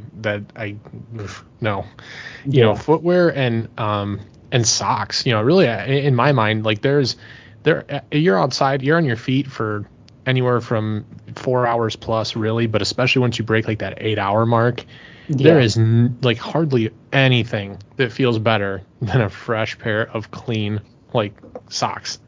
And people don't think about it, like you see people post stuff online or talk about stuff, and it's like your survival kit and everything you need to get, and it's like, you never see like fucking spare boxers and spare socks, and I'm like, dude, the two things that are going to make you feel human again after all that, and you don't got them in there. Do you know what charger quarters is? I don't. So charger quarters, I don't know what else it's called in the other branches, but in the Army, charger quarters is like, hey man, you are going to watch the barracks for a 24-hour period, and you are required to stay awake for that 24-hour period. Right around about the like 10-11 hour mark, I will take like 5 minutes, because I live in the barracks. I'll go back up to my room, take my boots off for a minute, put new socks on, and it makes all the freaking difference. It really does. Like, just sitting behind a desk, for however many hours, just sweating in your boots, putting fresh socks on really does make a difference. It really does. Yeah. I mean, and I used to... And having wool socks, too. Well, yeah, quality socks, not like the thin, shitty ones. Like, even, like, Hanes aren't really that great, but they are good enough, that'll make the difference. Or if you have, like, some nice merino wool, something that's really going to give a little bit of cushion, it makes all the difference. And, when I was in high school, and then, honestly, basically since from high school till now, I was involved a lot with the marching band activity, where we would spend, I would go to camp with the kids and stuff, and rain or shine, you're there to get some stuff done, and you're outside for 14 hours, 15 hours. And there were days when I remember I think it was my sophomore year of high school, it didn't stop raining for the whole fucking week. Hell yeah. And none of these kids, everyone has like, cross trainers on, so they're not waterproof, And you got through the first 2 days, and everybody's shoes just soaked, completely saturated to the point where it's like they'll never dry out. And you said kids started sitting out because they didn't change their socks on brakes and stuff, and then the pads of your feet start getting that like wrinkly dead skin thing going on, and then they start cracking, and it'll tear you up quick. Awful. And even as somebody, like, when the weather here changes, usually like spring to summer and then summer to fall, if I don't stay on top of it with, like some Vaseline lotion or something like that, like my heels will crack. And it sucks. Like, even just walking around the house, that sucks. I can't imagine having to spend a whole day doing anything like dedicated action, having to move, miles and miles and miles dealing with that. And luckily I haven't had to. But people don't think about that stuff. And it's like, just throw a little thing like the travel container of Vaseline. Like, you got a go bag, whatever, I got six mags of 9mm here. I got, a respirator. I've, got all this shit, right? And it's like, okay, well, where's your like toiletry bag? Do you have, extra socks, lotion? How about some toothpaste? Because shit gets gnarly. Just basic fundamentals. Yeah, you want to be out there for a week and have a freaking toothache, knowing that you can't go back and get it checked out. That'll be fun. Dude, some of that shit too is that's real unbearable. I don't know if you ever had like any kind of abscess or anything. I did when I was a kid. Dude, I couldn't sleep with that shit. I can't imagine being, out in the field with something like that. Yeah. And I think that's the kind of stuff people overlook, and you can't cover every contingency, but for sure, don't be so short-sighted to only look at, what you need for your weapon system, because you can't eat your ammo. You can't, it's incredibly short-sighted. This is good because it's like a reality check for me, being in the Army and going through boot camp, right? Like, first of all, I love boot camp. It's like a little cult that you get to be a part of, right? It's super cool, except you don't do like weird cult stuff like sacrificing kids or anything like that. Instead, you really? Because I heard some stories. No, there's some kids to kill themselves. You don't actually sacrifice them. Oh, gotcha. Yeah. That being said, definitely wouldn't go through basic again. Couldn't put up with it again, knowing what's on the other end of it. But like, it's fun, kind of looking back, because it's like a cult. And like, one of the things that they really, really harp on, because these drill sergeants are working these horrible hours, and it's a thankless job, and they're never going to see you after they finally get you to being some semblance of hopefully at least a par soldier, right? And then you leave, right? And like, one of the things that they really, really harp on is hygiene, because it's not just about, the professional appearance and looking like a professional soldier, looking lethal, looking like a killer. It's also like, dude, do you want an ingrown hair in your face when you're out in the field for a week? No, you don't. Do you want your teeth to be rotting out when you're out in the field? Do you want your buddy's teeth to be rotting out, and when you have to go talk to him, like, put up with that? Do you want do you want all of this do you want all of these horrible body conditions? Because, when you're just laying out in the prone in the rain for a few hours, and you have no choice but letting it just soak into your body, and you just got to freaking deal with it, because like, that's the reality of the situation. And moreover, like, that was the reality of life for extended periods of time. If you were going to kill whatever you were trying to eat that day or that week, like, you're going to put your body in austere conditions, and you need to make sure that you care for it properly, because you're not like a stone monolith. You're like a leather boot out there. You're going to need to be cared for, No, that's a good way to put it. So that's a big blind spot for me. I just, like, I realize that, or I don't realize that, maybe some people haven't spent 6 weeks on the Appalachian Trail and just don't know that you should, like, take your boots off at night or something like that. Yeah. Well, I think and I don't know how realistic a fear it is. I'm sure people have fears of, if I take my shoes off, some animal's going to come, like, bite my toe or something. And like, people want to sleep as covered up as they can. That's me. Like, that would be my first thing. Is like, I don't know. Like, I have like this irrational fear of getting bit by a snake. Like, we don't even have snakes here in Michigan, other than like one or two, like, species of snake in northern Michigan, and only one of them, I think, is actually poisonous. But like, total irrational fear. I'm like, Nope, nope, not doing it. Nope, I got to worry about, like, I check my boots and everything when I take Yeah. them on and off and stuff. And I'm like, just looking, or um, I actually, when I got married, we went out and did it out in Vegas. And I remember having this discussion with my wife because my father-in-law has lived in, like, Texas and New Mexico and Florida and stuff. And I'm like, hey, do you think I got to be worried? I saw this thing on TLC once about, like, scorpions in people's shoes and stuff. It's just like a total irrational fear I have of animals that can sting and bite me. I'm like, I would be one of those guys that I'd have to, like, have somebody tell me, like, hey man, take your shoes off. You'll be fine. Don't worry about it. Yeah. Yeah. So people don't know. Uh, And I think it makes total sense, but hearing you talk about it's probably one of those stupid things. You're like, dude, you'll be fine. Just shut up and fucking take off your shoes. so it's funny that you mentioned that. Every field problem, every morning when I get up, or every time I have to get up in the middle of the night for guard or anything like that, the first thing I do is I take my hand and I stick it in my boot. I make sure there's nothing in there. See, it's not just me then. There you go. And it's not like I'm scared of spiders or snakes or anything like that. The only thing that I'm really terrified by is heights. I hate heights. When I had to do air assault school here, oh my God, I thought I was going to murder myself. I was going to commit sewer slide. Have you ever actually found anything in your boot when you checked? I've not, but see, other guys have. And, it's Okay. like one of those things. It's like, listen, man, would I rather have a sting on my middle finger from a scorpion that's not going to kill me anyways, or do I want a sting between my toes that I'm going to have to walk on all freaking day? It's like a risk reward. Yeah. Take the finger. No, absolutely. Sure.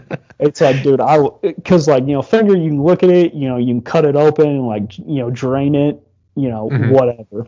It's way easier to care for, and, like, you can do it on, like, a short haul. Like, you take a knee, you, like, take your glove off, you're like, okay, looking pretty good. When we stop next time, I'll put some Neosporin from the Boo Boo kit on it.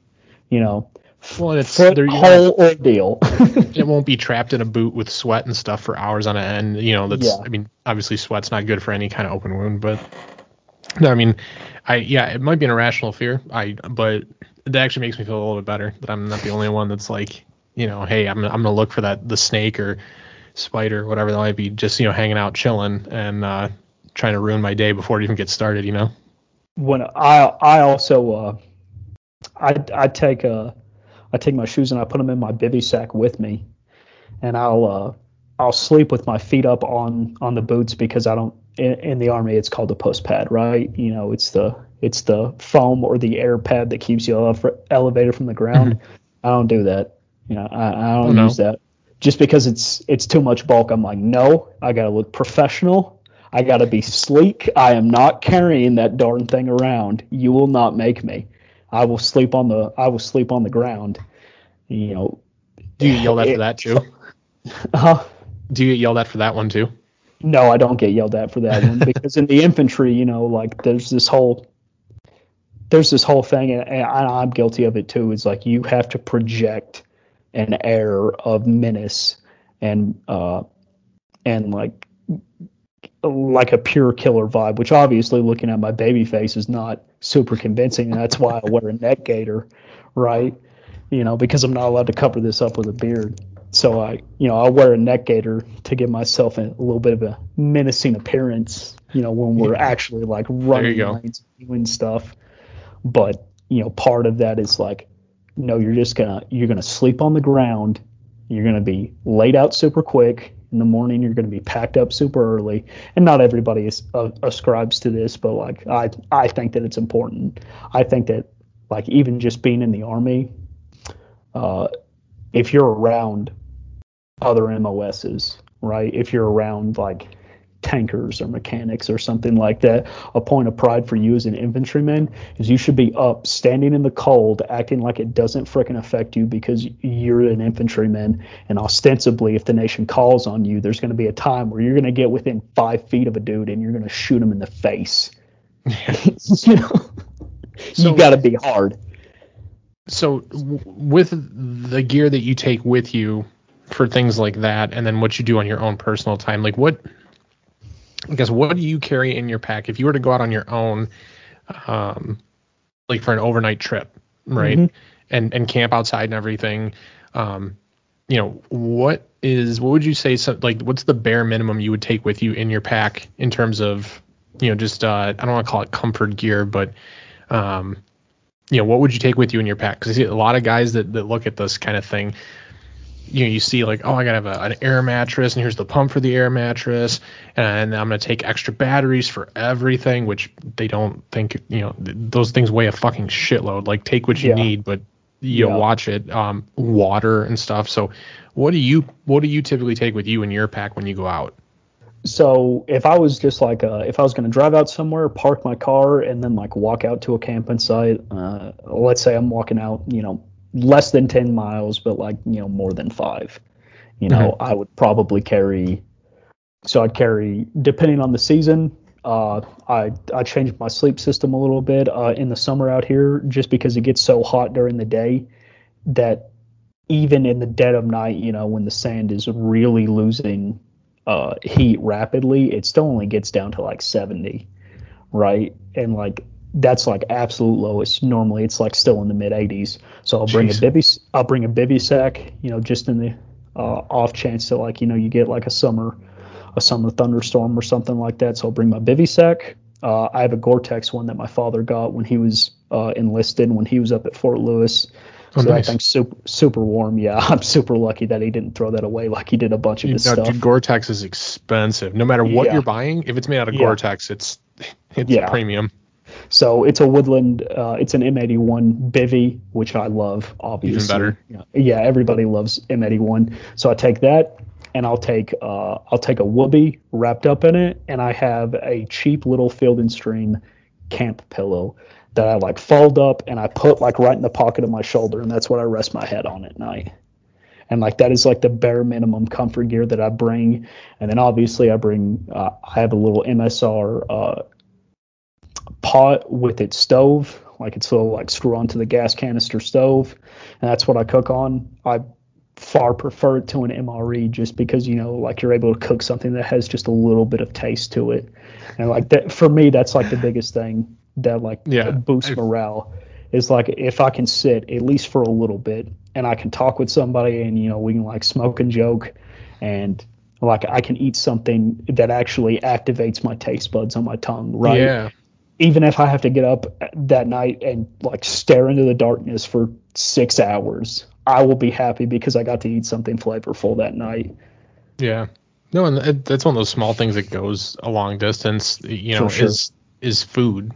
It's like one of those like food and fire, like the small like comfort things that for whatever, I'm sure there's a psychological explanation for it, but they provide that like that creature comfort that just makes things that are bad seem not so bad. When's the last time you were around a campfire and you were in a shit mood? Like I can't think of a single time. I can't either. The same thing with like a good meal. Like when's the last time you were pissed off and had a really good steak? Like I don't know. It's never happened. I can't. It's not possible. That's why. Yeah, exactly. So yeah, I mean that makes sense. In a person. And I'm happy to hear that it's not just the MREs. Is like it's some people I think really actually like those things. Not me. I've heard there are a couple that are good, like some kind of chicken quesadilla one or something like that, or Southwest chicken or something. But I like the tuna one, and I like gross. the chicken chunks one. Yeah, I don't know what. So when I was on the Appalachian Trail, actually, a lot of the food that I ate is I had a similar little pot back then, but this one was a little smaller. It was like one of the like those cheap Stanley cooking pots, right? I used to cook with it over a fire. I still have that thing, and it is just it's messed up because I just put it in the fire and cook with it. And I swear to God, because I was burning like 4,000 calories a day, I would cook instant potatoes, like instant mashed potatoes, and I put tuna in it, and I've just loved tuna ever since. No. I'm one of those guys, like I'll even go to like Subway and someone will order the tuna sub, and I have to stop myself from like retching and gagging. So I'm like, and I like tuna, but like I can't, and if I go to a restaurant and someone's like, oh, you want some tuna? I'm like, no, I can't. I'm sorry. It's gotta be like, I gotta watch my mom make it at home or something. Like, it's one of those weird things. Like I'm Hispanic, my mom's side of the family has had restaurants and everything for years, but like as much as everyone talks about how great avocado is now, fucking hate it. Can't eat Yeah. it. Don't Nope, I like the can't do. consistency of it. I think that's it. I don't know. Like as a kid, I remember looking at it, I was like, that looks like. So as a kid, I have younger brothers that are like 6 or 7 years older, or sorry, younger than me. So right around that time, you're starting to really develop your mental faculties was when they were like born. And I Yeah. remember looking at guacamole, and I was like, that looks like baby shit. I'm not eating that. And Fair it's just like, enough. and ever since, I'm like, you know what? There's something about that I just don't trust. I'm not. So like I've actually grown, I will actually if I'm able to watch my mother make it from start to finish, I will eat the guac. But if it's someone's like, "Oh yeah, I bought this container of guacamole from the grocery store." I'm like, "You can chuck that shit right now." I'm not that and tuna for me. I don't know why. It's super fucking weird. Looks like they scraped it out of a pair of Pampers. You ain't getting me Yeah. today. Yeah, no, I can't. It's one of those things, and that's when I went on that land nav trip. Sam like came out of the other room and he was eating one of those. I think it was like some kind of Southwest chicken MRE or something. He's like, yeah, it's really good. You want some? I'm like, no, dude, I really don't. He's like, oh yeah, it's actually pretty. It's not it's not that bad. I'm like, no, nope, I can't do don't it. always I don't always heat up my MREs, because I'm like I would rather drink the water than wasted, the tiny like minuscule amount of water that it takes to heat them up. It's like a super small amount, right? But I'm still like, no, I would rather have that one mouthful of water out here in the Yeah, desert. he ate it cold, and that's the other thing I Some didn't of them look realize. like vomit cold. They are That's disgusting looking. It didn't look great. He's like, yeah, it's not bad if you don't look at it. I'm like, no, You dude. got Like it we're sound gonna have right. breakfast here. Like, no, I'm not eating that. I can't. I ate some unhealthy shit. I think I brought up like a box of Twinkies or something. I had like 3 Twinkies. I'm like, no, I can't. I'm not eating that. I can't. Hey, whatever's clever, right? Well, and I didn't realize this. But he actually let me know. He said, yeah, they actually, because we both actually, it's funny. We went to school together and stuff, and we do the podcast together, and it turns out we both ended up having different but digestive disorders and stuff. And he's like, yeah, these MREs are actually, I told him I was going to shit my pants if I ate that. And he's like, no, dude, these are designed so that you don't. Like, Yeah. what are you talking about? I'm like, well, they don't want you just shitting all the time when you're out in combat and stuff. So they're actually designed to back you up. I was like, Yeah. are you seriously? He's like, yeah, here, there's this gum they give you that's supposed to make you go. I'm like, something about this food source regulating my bowel movements that I don't love and trust. So I think I'll go with like the store off the shelf food for camping rather than like an MRE. I don't know, man. I just don't trust it. I uh I can go a pretty long time in the field, like when we're eating MREs without going. Like I've gone like 5 days. Ooh, see, that's unhealthy. Yeah, That's yeah, unhealthy, and and like that's so like this happens with everybody I know, and like if you're gonna like if you and like your buddies are like gonna go out for anybody listening, you're gonna do something like this, and like you guys are gonna go out for like a long weekend, right? Like 4 days, right? You're gonna eat MREs. You're gonna eat something like MREs. Be aware that when you get back, you're going to be in intense stomach pain because like when you get back in your normal setting, your body like like it gets accustomed to being in a certain place. yeah. When you finally get back at that place, it's gonna hit you like a ton of bricks. You're gonna shower, and then midway through your shower, you're gonna be like, oh my god, well I'm gonna have to start all over after this. Yeah, I know exactly the feeling you're talking about too. It's like it hits you out of nowhere, that kind of like cramping pain that like doubles you over, and you're like, all right, well, this is like it's like your body saying, welcome back to the real world. Here Yeah, we go, yeah, and yeah. yeah, be prepared. I mean, that's yeah, that's I hadn't even thought about that, but yeah, now that you say that, like, yeah, that's it's not a good feeling, but And like talking about like bugging out and stuff like that, it's like if you have a family and you're gonna do this with kids, like first of all, I seriously don't recommend like you bugging out because there's just way too many variables that are out of your control oh that yeah, can go wrong in something like that. But if that's your only option, like take your kids camping before something like that happens and make sure that they're comfortable being able to relieve themselves out in the wilderness, right?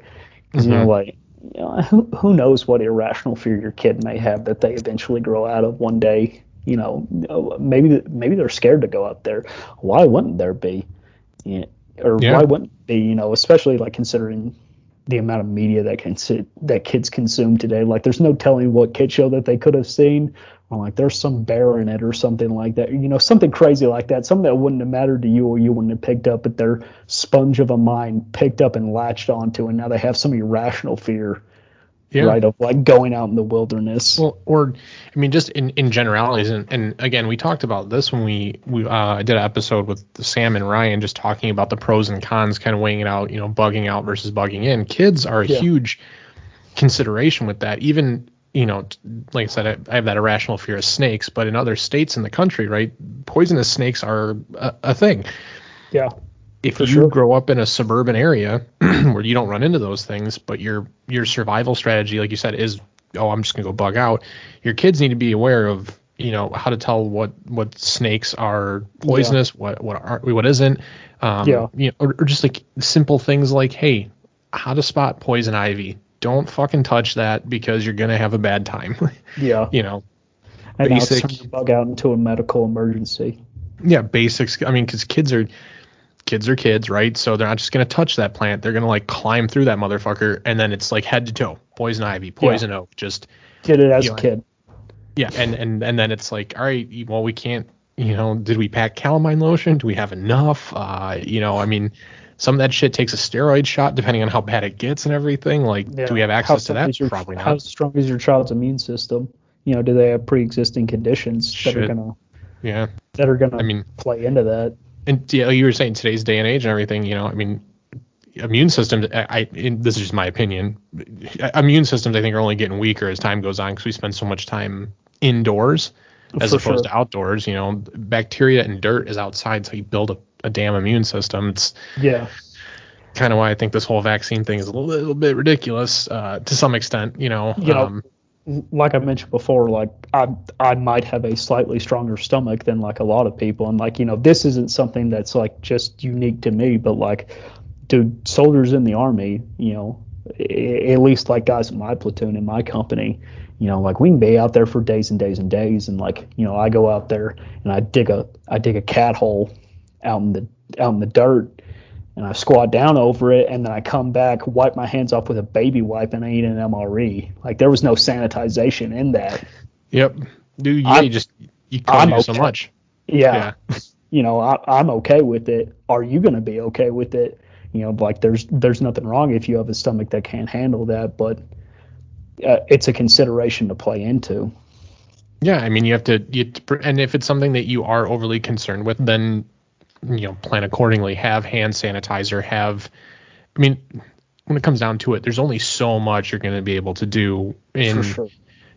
Outdoor conditions versus what you would do at home in your bathroom. You don't have running hot water where you can wash your hands with, super powerful soap for 30 to 40 seconds as the Yeah. CDC recommends. You know what I mean? Like, there's give and take to be had there. Yeah. And plan accordingly. I mean, like, there's certain things, everyone goes to the bathroom. That's something you have to Yeah. plan for. Everyone's got to eat. That's something you got to plan for. Sometimes those things are going to happen really close together because that's just when you stopped moving. Yeah. You got to cram it all in. You got to make good use of that time, and like another thing that I've seen, like just being in the army, especially like I'm not a very old guy. Like I mentioned, I'm 25, or like I think I mentioned but there's a lot of guys younger than me in the army now. There's guys in my platoon who I'm not a team leader now because of the whole COVID thing. I'm kind of doing my own thing now, which sucks because being a team leader was an awesome job. Hated it, but it was an awesome job, and I wouldn't have any other job in the army. But Yeah. like there's dudes in my platoon who were born after 9/11, and like That's, yeah.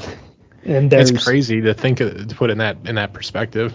and like we're only 6 years separated or 7 years separated. That is not a lot of span of time in a human consideration. Like right now, I'm very emotionally invested with a woman who's 8 years older than me. 25. Good for you, buddy. There you go. that's like not a whole lot of difference, depending on mental faculty, as it Hmm. is between like, me and somebody 7 years younger than me. That's a Yeah.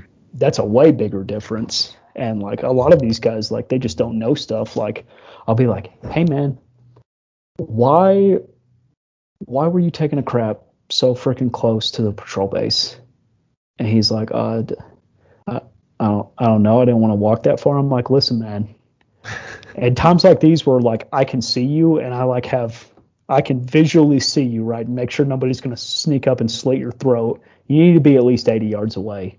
He's like, why? I'm like, for sanitary reasons, dude. Yeah. And like obviously there's times where security considerations necessitates you dig a slit trench that's like 6 feet deep in the middle of a patrol base, and that's what everybody uses because you don't leave the patrol base Yeah. and you do it right there in the middle. Horrible, especially like in the summer and in Oh Georgia. God. It's Yeah. horrible. And then when you leave, there's this whole thing. It's like, all right, guys, we're leaving in 5. Give me 2 to fill in the slit trench that's 6 feet wide and like 6 feet deep. Oof. Just Yeah. shoveling No for one your wants that life. fucking job. Yeah, No. yeah, just shoveling for your life. Yeah. You As know. fast as you can. And yeah, I mean, it's, those are survival concepts. I think they're just, they're overlooked. Like a lot of things. It's really from a high level, just like we were talking about earlier with, the recce rifle platforms and things like that. Now getting into things like sanitation and hygiene and basic survival skills. People don't think about it. It seems from that high level lens that you're just going to be able to, throw on a backpack with some stuff in it and go out and do what you do, and Yeah.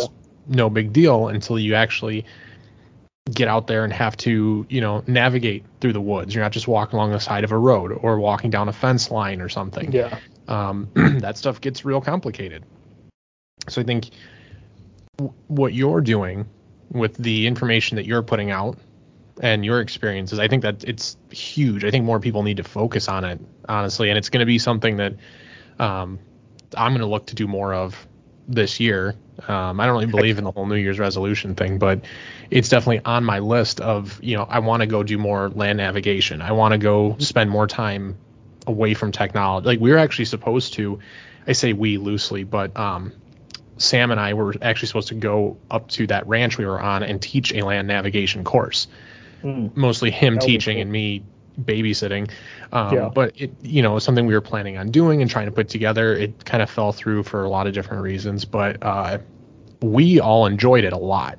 Just getting out there and doing it, and something, like I said, something I'm gonna do more of this year. But something that I found was really interesting. I mean, shit, even what a good compass costs, was a learning experience for me. Like I bought a $10 metal compass online before that trip, and I was like, yeah, I'll be fine.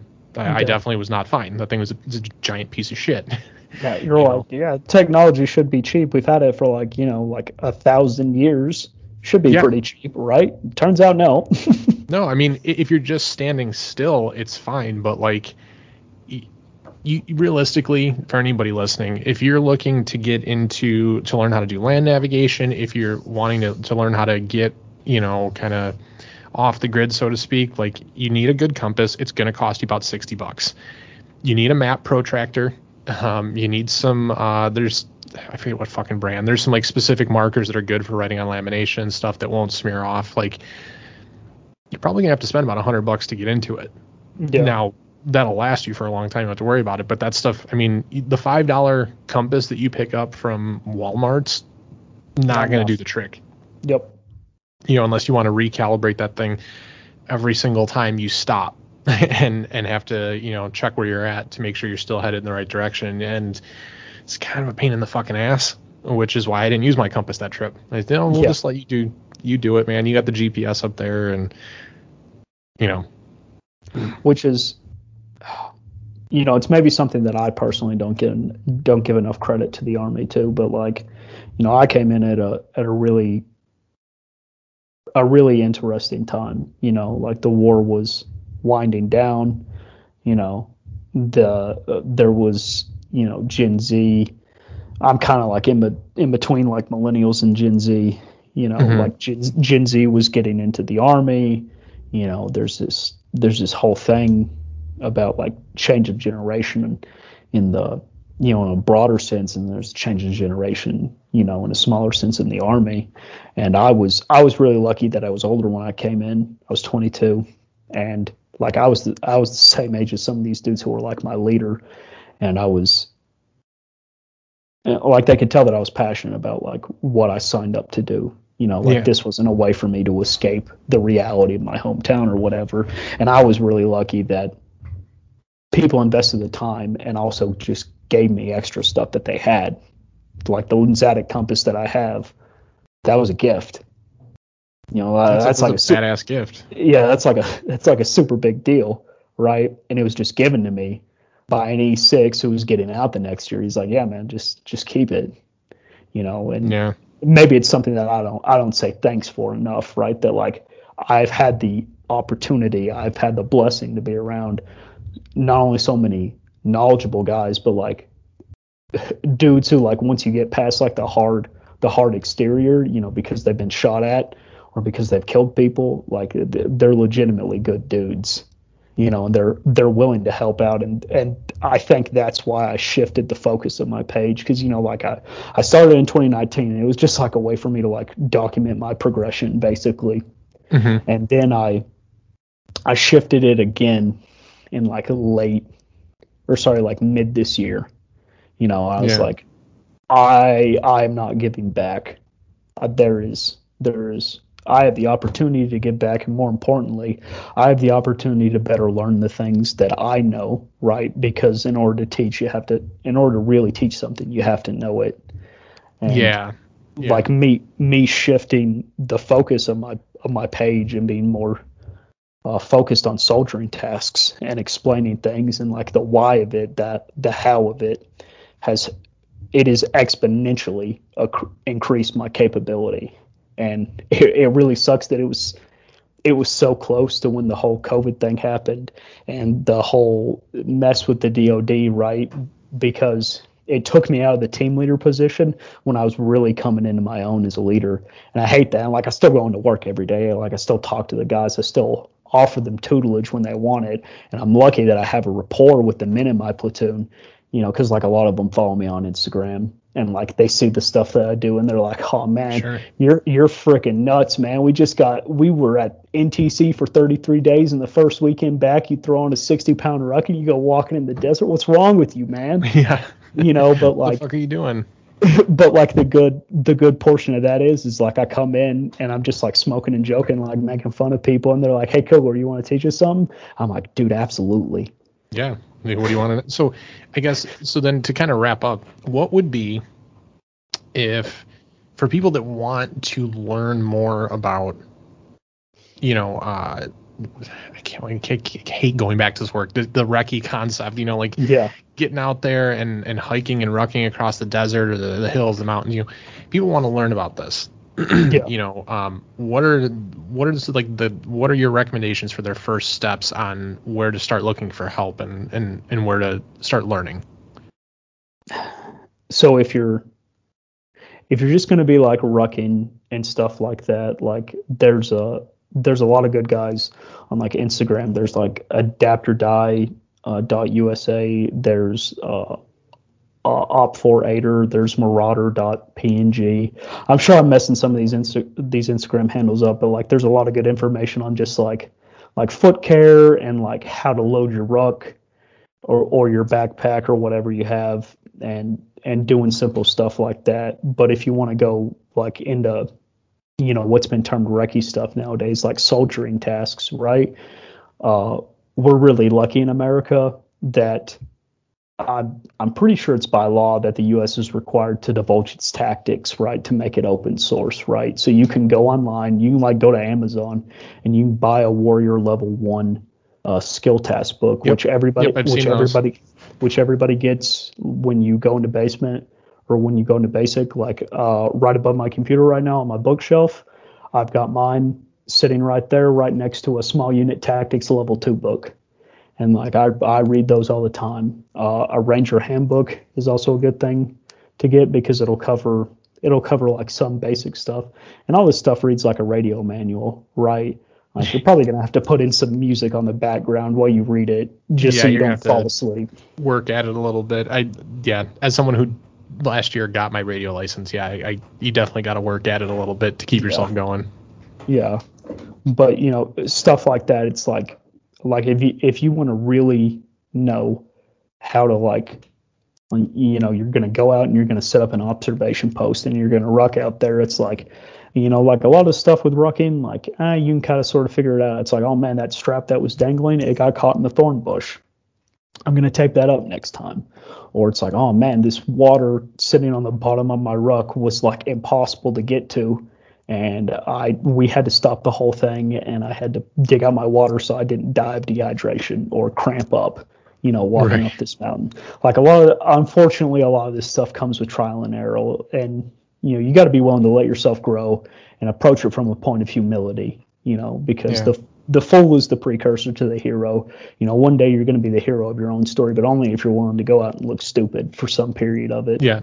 You gotta be willing to fall before you can fly, so to speak. For sure. And I guess the best place to start is to treat it like you're some dude going into basic. Like treat it like you're scared and you have no idea what's going on, but you're just gonna give it 110% because you don't feel like you have any other option, because failure's not an option. There you go. Yeah, absolutely. Well, hey man, listen, I really appreciate you coming on and sharing all this. Like I said, I think this is just overlooked and underappreciated, and I certainly value everything that you're putting out there, content-wise, educationally. I check your story and your stuff all the time, and it's like, man, dude, he's out there doing legit shit. This is awesome. This is the only thing what I do during my weekends, and I'm like, I mowed the lawn.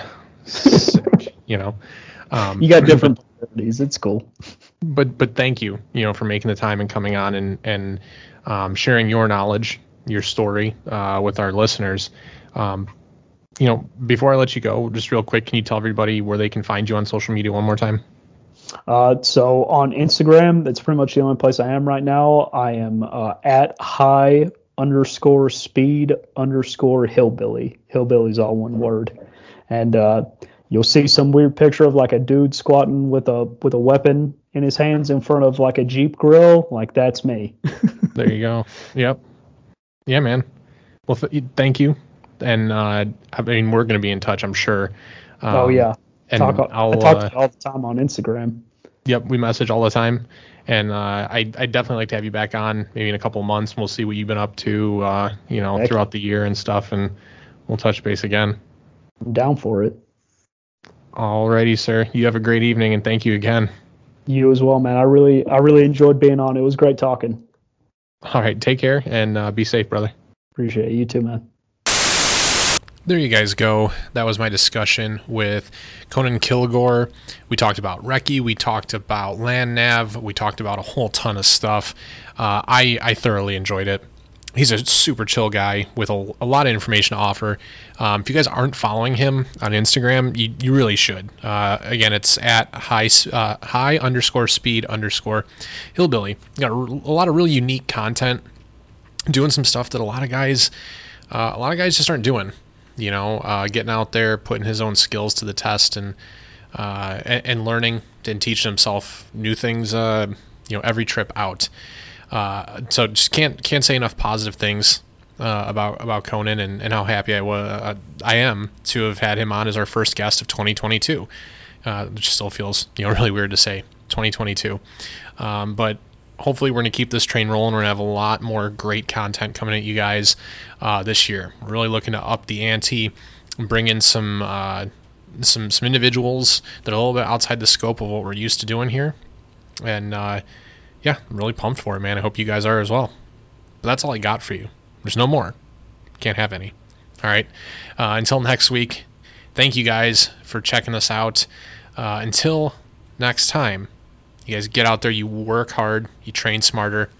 And like we always say here, be prepared.